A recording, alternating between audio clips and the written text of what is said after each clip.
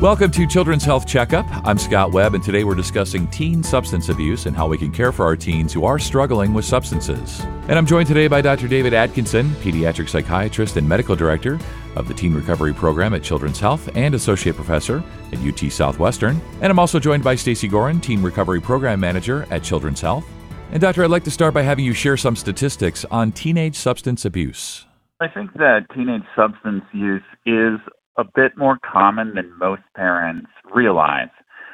We know that a lot of the teenagers who use substances are not telling their parents about them. So when we look at the use of marijuana, for instance, we know that 6% of 12th graders and over 4% of 10th graders are using marijuana daily. And that's very concerning because daily marijuana use is associated with far more harm than other types of substance use.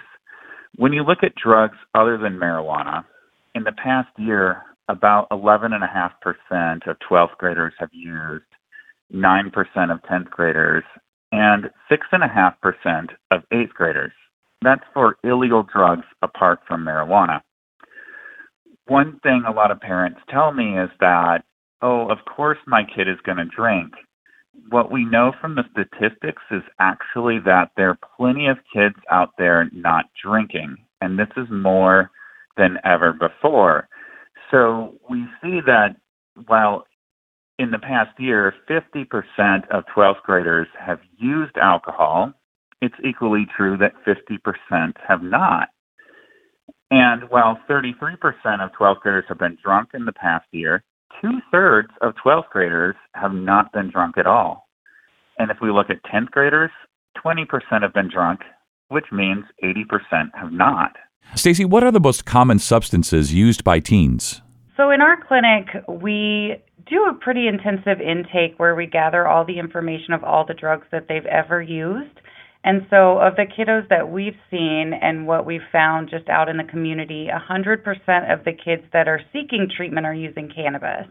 And so that is the number one substance used right now for teens, followed by alcohol. The other drugs that we see are Xanax, so anything in that benzo family, pain medications, LSD or acid, ecstasy, DXM, which is a over-the-counter cough syrup, and some others, but those are the most common ones that we see used in teens. We've encountered some that are using cocaine or have tried cocaine or other drugs, but the most common ones are cannabis, alcohol, and then probably those benzos and pain meds that they're able to find in the medicine cabinet or maybe from a previous surgery or something like that.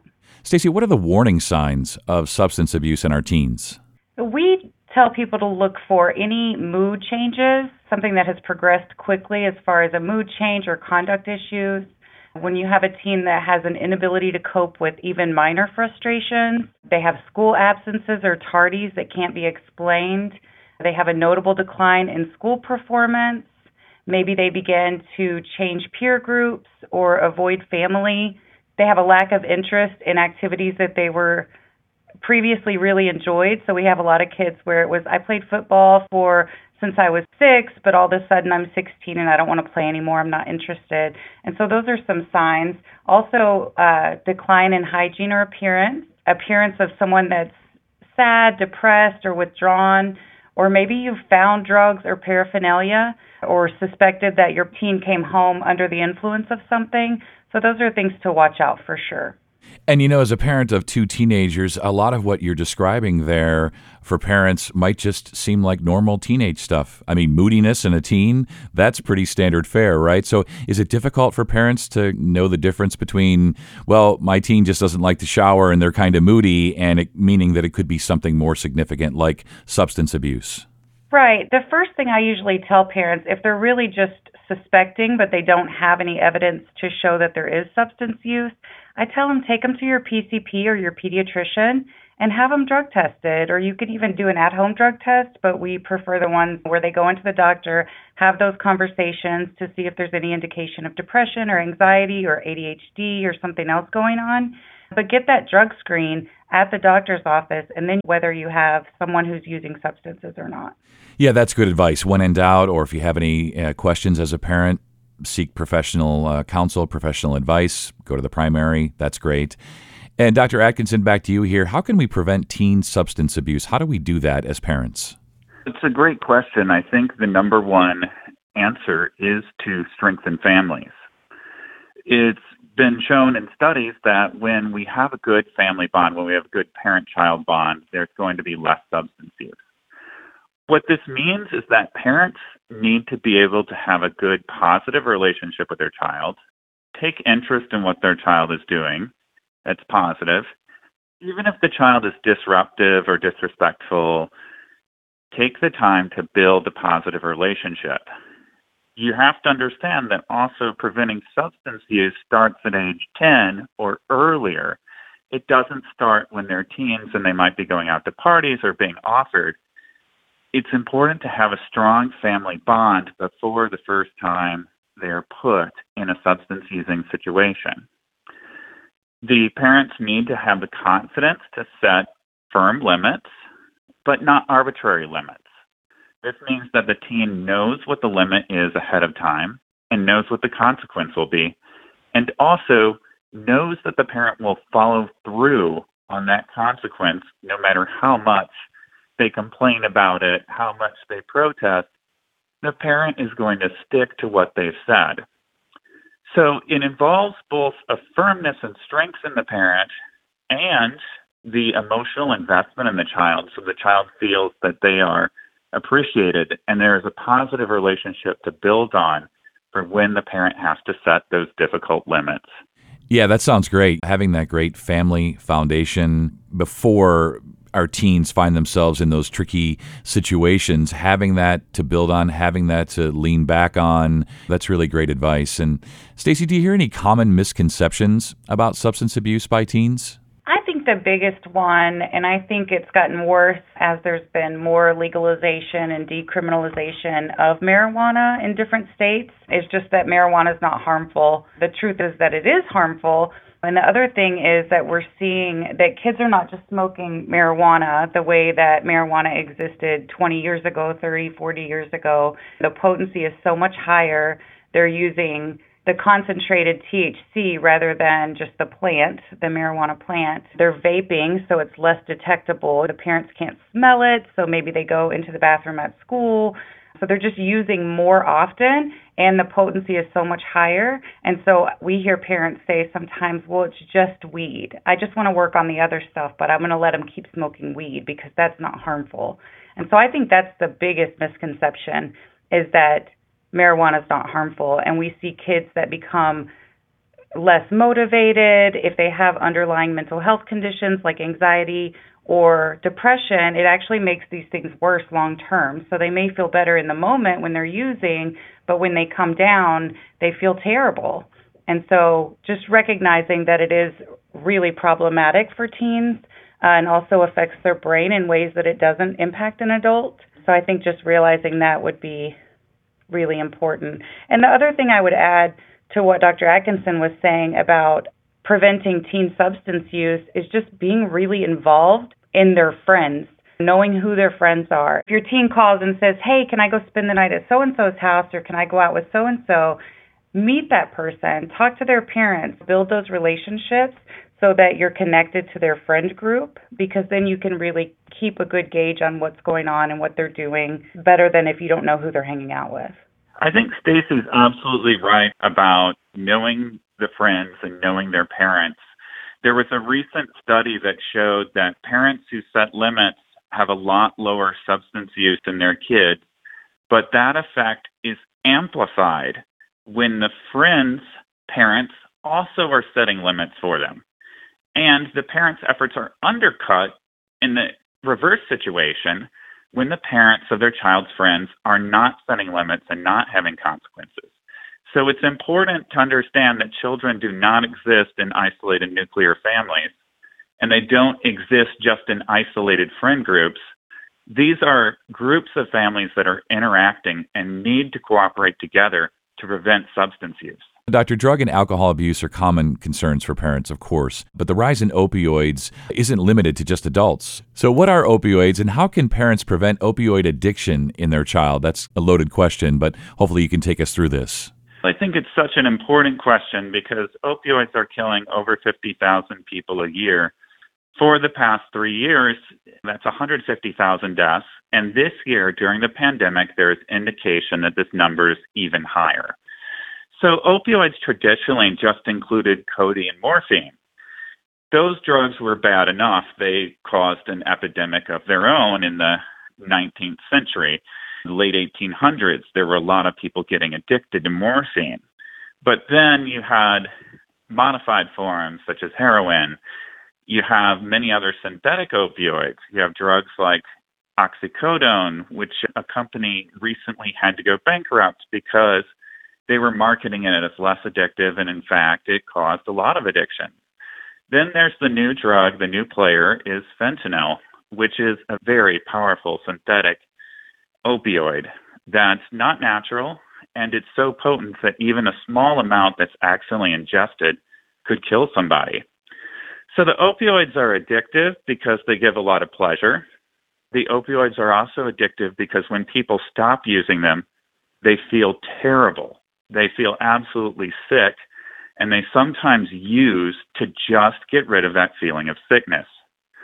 The opioids are especially dangerous because they shut down the center of the brain, the medulla that drives respiration. You do not breathe when you take too many opioids. So how much is too much? Each individual is different. Young users may be especially prone to overdose because they have no tolerance, they have no experience, they do not know what they're buying. And the synthetic fentanyl that is coming in is oftentimes not manufactured in a pharmaceutical laboratory. Usually this is a drug that is produced in clandestine laboratories, whether inside or outside the United States.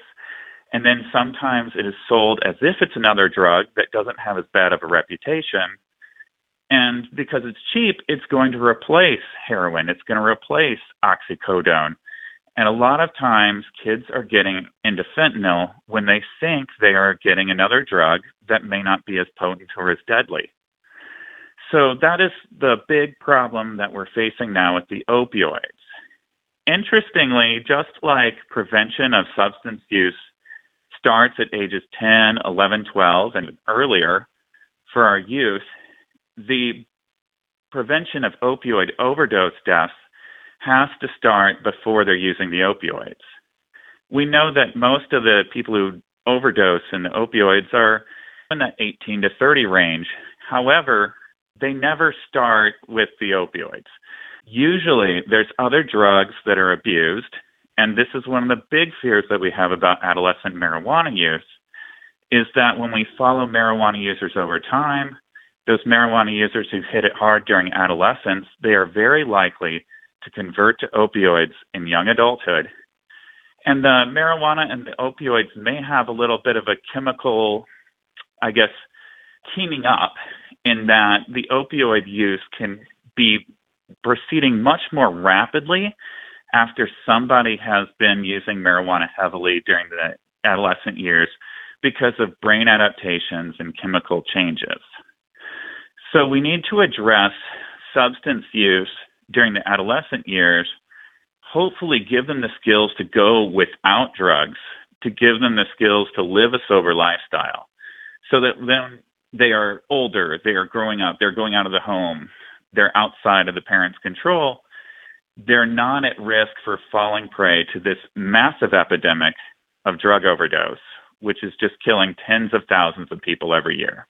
When we talk about dealing with this, about facing substance abuse, Stacy, as we get close to wrapping up here, who should parents turn to for help if their child is facing the type of substance abuse that we're speaking of today?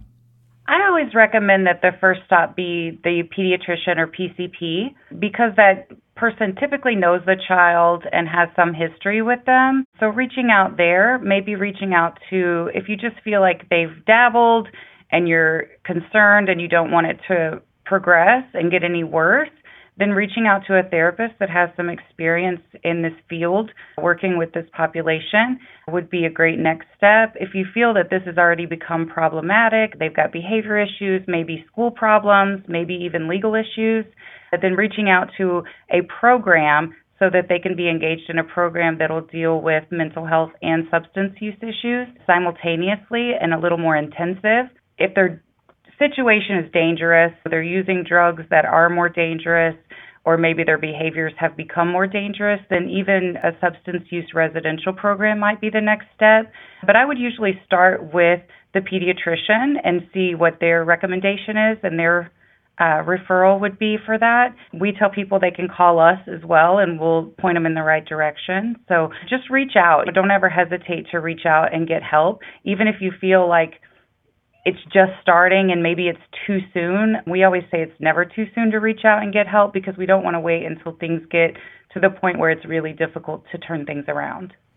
Yeah, definitely. I don't think there is, for us parents, I don't think there is a too soon when it comes to substance abuse, for sure. Doctor, as we wrap up here today, anything else we want to tell people about teenage substance abuse, warning signs, treatment, just your best advice for all parents in the audience about how to tackle this really difficult subject when it comes to our teens? I think the thing that I want to emphasize most is that substance use problems don't happen just to bad kids. The thing about the drugs of abuse is that they hijack the brain and they hijack the brain's motivations. They sometimes become a preoccupation for the young person, and sometimes they're so emotionally overwhelming that it's very difficult to leave them. So I believe that all parents should understand that this is a health issue. This is not a moral issue. Good kids can get wrapped up in substance use problems. Good kids can have problems of emotions that they do not deal with properly. And good kids who are wrapped up in substance use will often do things like deceive, fail to follow through on obligations, say things they wouldn't, and just start to abandon some of those things that have made them so successful. So when we're looking at this drug abuse problem, it's not a good idea to just think of it as this is something that is a moral failing when somebody uses, or that this is something that's only used by moral failures. This is a health problem that can overcome even kids who have really good characters, really good families, and have really good intentions. This has been a really educational conversation today. I want to thank you both for joining me, and thanks everybody for listening to Children's Health Checkup. For more information, go to childrens.com/teen recovery. I'm Scott Webb. Stay well.